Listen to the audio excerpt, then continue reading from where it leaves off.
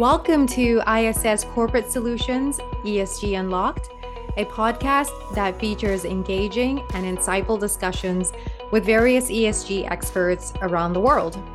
Our goal is to engage a broad audience to unlock the value of ESG and the impact that companies have on a brighter and sustainable future. I am your host, Pamela Mutumwa.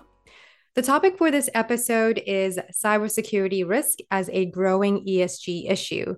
And our guest is Kimberly Manibusan, who is the head of cyber strategy at ICS. Kim brings over 20 years of expertise and experience. And prior to joining ICS, Kim held a director position at FICO, where she led the business development strategy for the FICO cyber risk product. And now to provide a little background on this topic, I'd like to start off by mentioning that since ESG practices became adopted, cybersecurity has not been considered a part of ESG. But due to some recent trends, such as the increase in high impact data breaches, cybersecurity is now seen as integral to ESG. Now, Kim and I will touch on, firstly, some of the current cybersecurity trends. Secondly, how cybersecurity risk is financially material for companies. And lastly, what companies should consider in implementing an effective ESG program. Kim, welcome to the podcast. Thank you, Pam. It's nice to be here. Absolutely, Kim. I'm so thrilled to have you here. So I want to kick off our conversation by acknowledging perhaps the obvious, that a lot has changed since the COVID-19 pandemic begun. And amongst other things, it really brought to light how cybersecurity risk management is imperative. So how about we start off with you defining for our listeners what cybersecurity risk is, and perhaps sharing with us some of the current trends that you're observing right now. Yeah, absolutely, Pam. I mean, look, cybersecurity risk is quite simply any potential exposure or loss an organization may suffer as a result of a cyber attack or a ransomware event. And some of the common information security threats that we see that come from these types of threat actors really stem around malware attacks, social engineering, spamming, phishing, denial of service attacks, and even third-party breaches.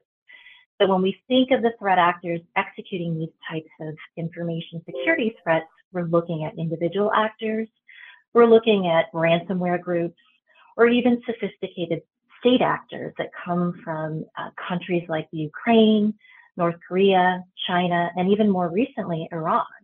It was noted just in the newspaper this month that 3 Iranian nationals were indicted orchestrating, or at least implicated in orchestrating, a large-scale attack or potential attack on a critical infrastructure network across the U.S. So when we think of that and we think of those types of threat actors that are presenting risk to organizations across the globe, this is really a challenge. Yeah. So you mentioned trends. I think it's trends, but it's also challenges. What are companies facing as it relates to the type of challenges that the threat landscape faces today? And really it stems from COVID-19, the work from home effort really impacted the security landscape and placed a lot of pressure on security teams to ensure that they protect organizations' networks from these types of debilitating breach events. And when we did enter COVID, I think we all knew that while we got to work from home, that challenge was really doubling the tasks that IT security teams have as it relates to protecting these networks. So that became a really big challenge. Yeah. The second challenge really was around supply chain risk. We know, and there's a number of statistics, and I think throughout the course of what we see even this year, a lot of the breaches have occurred through third-party supply chain vendors. So really focusing on how companies are managing and mitigating those risks is really a challenge across the cybersecurity landscape. Yeah, it's interesting you say that, because I was reading a Gartner article the other day, and it said that it predicts by 2025, 45% of organizations worldwide will have experienced attacks on their software supply chains, which apparently is a 3-fold increase from 2021. That's really something to take seriously. Yeah, and I would expect that that number is going to increase as we start to see more digital transformation and companies outsourcing services to cloud service providers, third-party vendors. It's all happening. So that is a cause for concern and certainly a challenge across the cybersecurity landscape. And then third, I think the third challenge is really just the basic human factor. We have a lot of IT folks that are managing and protecting organizations on a day-to-day basis, but no one's perfect. And so making sure that companies have a culture first around identifying and promoting cybersecurity awareness is really critical. Making sure that employees are constantly trained, making sure that they are constantly aware of the security policies that are in place across an organization is going to be really critical moving into these, next few years as these types of threats start to evolve. Again, to put a number to that, I see that the average cost of a data breach is about $4.5 million. That's the average cost of a data breach. I think that's huge. That speaks to the fact that, any form of negligence, like you're talking about human error being the common thread to vulnerability. That's exactly right. And a lot of that most recently, I suspect, has been tied to ransomware events. So going back to thinking about what a ransomware event, it's usually tied to malware activity. And so we certainly see that that is something that's cause for concern across many organizations. Yeah. All right. So Kim, in knowing that the average cost of a data breach is really massive and how they're on the rise, and we see that company stakeholders such as investors, employees, regulators, and like we talked about, the supply chain partners, they're all starting to pay attention to cybersecurity vulnerability and also data management practices by these companies. But it looks like companies don't seem to be too keen to publicly disclose their risk levels or even really share any data on their threat activity or incidents. So specifically for investors, to what extent do they care about cybersecurity? What have you, observed regarding that? I mean, that's a great question, Pam, because we know just with being here within ISS Corporate Solutions that investors do care. And that is becoming increasingly a big concern. I think RBC put out its responsible investment survey in 2021.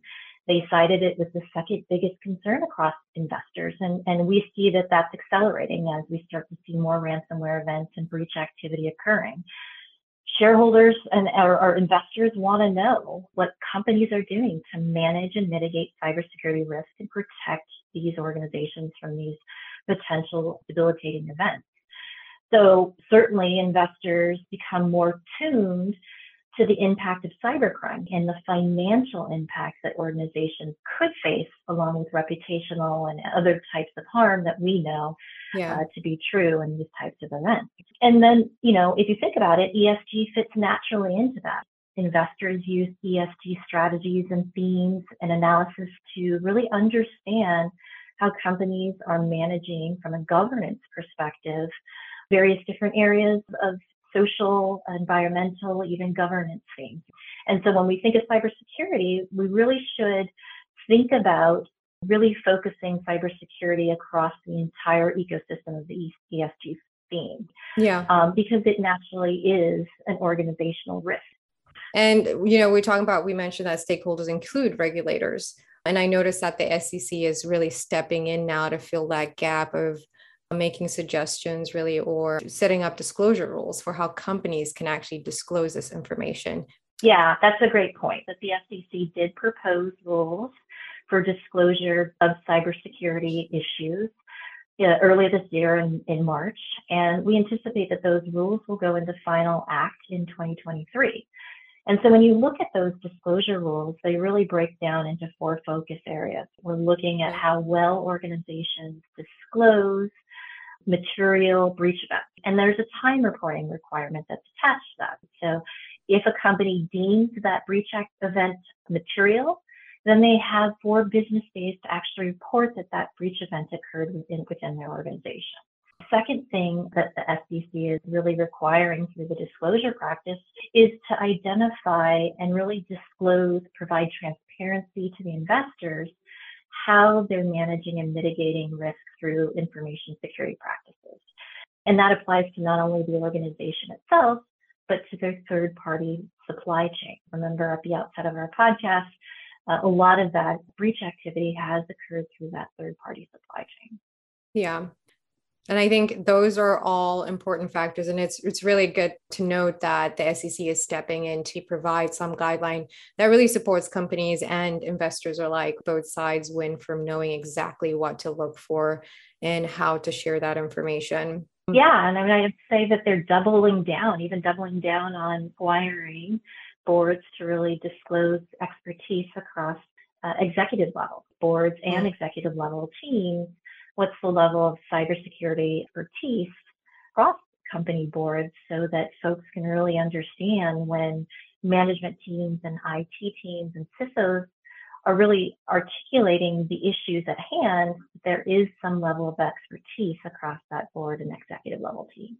Speaking of that, now you're describing what boards are also implementing and looking into themselves in terms of skills, which really brings us to the next phase of our conversation. We see that there are various negative impacts to a company when there is a cyber attack.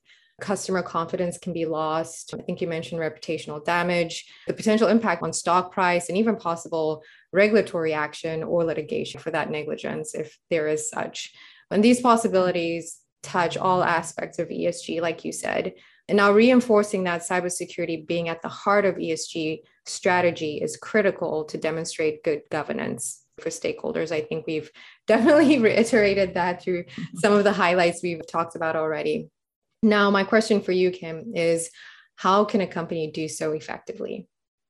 Yeah, it really ties back to the ESG framework. And if you think about ESG frameworks and the principles that are tied to ESG, it's really measuring good corporate behavior through environmental, social, and governance themes. So when we think about the ESG principles, cybersecurity touches all three of those themes. And it may not be obvious, certainly obvious from a governance perspective. They're not governing and managing and mitigating risk across the enterprise from a governance perspective. That's pretty clear. Yeah. But where it's not as necessarily clear is where it touches E and F. And when we think from a social perspective, it certainly does. It certainly impacts consumers. For example, Twitter. Great example. We know at the beginning of the year, it was announced that Twitter suffered a large data breach, impacting close to 5.4 million Twitter accounts, which included loss of names, emails, phone numbers, stuff that we see within PII that's certainly relevant. Yeah. And when companies lose that type of information to threat actors, customer confidence certainly declines. Folks are very concerned. Investors are very concerned about how companies are handling private information and the privacy rights that are attached to consumers. So certainly strong connection to the social theme of ESG. When we think of environmental, think about, again, tying it back to critical infrastructure. If you think about maybe a water plant system or a filtration system, that is filtering a city's water. A hacker or even a state actor can easily hack into the filtration system or the network system that manages the filtration. And we've known that to happen. There was a city in Florida, I think a couple of years, that actually experienced high levels of poison within their water system. So when we think about the aspects of environmental impacts, that's certainly something to consider as it relates to critical infrastructure and the vulnerability that we face with these types of systems, whether it's medical healthcare systems, whether it's, as I mentioned, environmental systems. They all can have an impact. Something that I've also come across reading some thought leadership within ESG is that cybersecurity risk should be a whole separate pillar of its own within the ESG framework as technology. So basically ESGT versus just pure ESG. What are your thoughts on that perspective? Yeah, I mean, this comes from, and this stems from some research papers that have been produced a couple of years ago by two good friends of mine, Maya Bunt at Swiss Re and Andrea Bonin Blanc at the GEC Advisory, where they really tried to identify through ESG practices whether or not there should be a separation of technology, and highlighting from an investor for investors how companies are managing those types of risks. Now, one could argue that you either apply your reporting in your framework to ESG, or you can apply it to what both Maya and Andrea suggested, was really focusing on the digital transformation of organizations, the way that technology is evolving. You think about quantum computing, where we're going to go with quantum computing, and how are we going to be able to protect organizations and their digital assets if we go down that road. And so I thought they came up with some really good thought leadership and a good framework for companies to consider how they should report these types of risks, whether it's just pure ESG or whether it's ESG and T. It's really good to note that there is quite a bit going on in this space to support cybersecurity awareness, but also, of course, its management, and even more specifically, establishing that it does need to be integrated into the whole organization and not kept exclusively in a separate corner in order for it to be effectively managed in an ESG framework. That's absolutely right. And I think we'll see more companies adopting and being more proactive as we start to see the regulations roll out in their final form. Investors are certainly interested in hearing what companies are doing from a disclosure perspective. It would certainly be of service, Kim. This is actually a good place for us to conclude by summarizing this insightful conversation for our listeners. And I'll start by saying that cybersecurity is an ESG issue and really should be included within a company's ESG governance framework and strategy due to its materiality for both value and performance in the short-term and long-term growth for any company.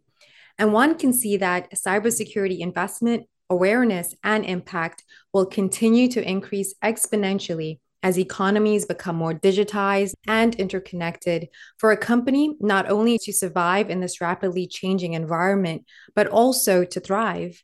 We also learned about pending regulatory laws, which will tighten the requirements around a company reporting specifically material cybersecurity events, along with how boards are disclosing oversight of their organizational cybersecurity risk management practices. It's also very important to emphasize that companies that do recognize the benefits of good governance will absolutely take a proactive approach to managing and mitigating cybersecurity risk through an ESG framework, which will, of course, provide investors the transparency and insight needed for them to feel good about their investment decisions in a company. So, Kim, thank you for joining me on ESG Unlocked and sharing all these great nuggets with us. And of course, I absolutely look forward to having you back again in the future. Thanks for having me, Pam. It was great. Appreciate it. This was ESG Unlocked, brought to you by ISS Corporate Solutions.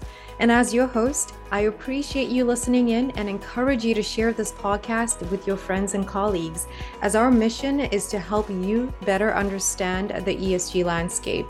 And please subscribe to get an alert for new episodes, and follow ISS Corporate Solutions on LinkedIn for webinars and insightful thought leadership pieces as we continue to explore and unlock the value of ESG.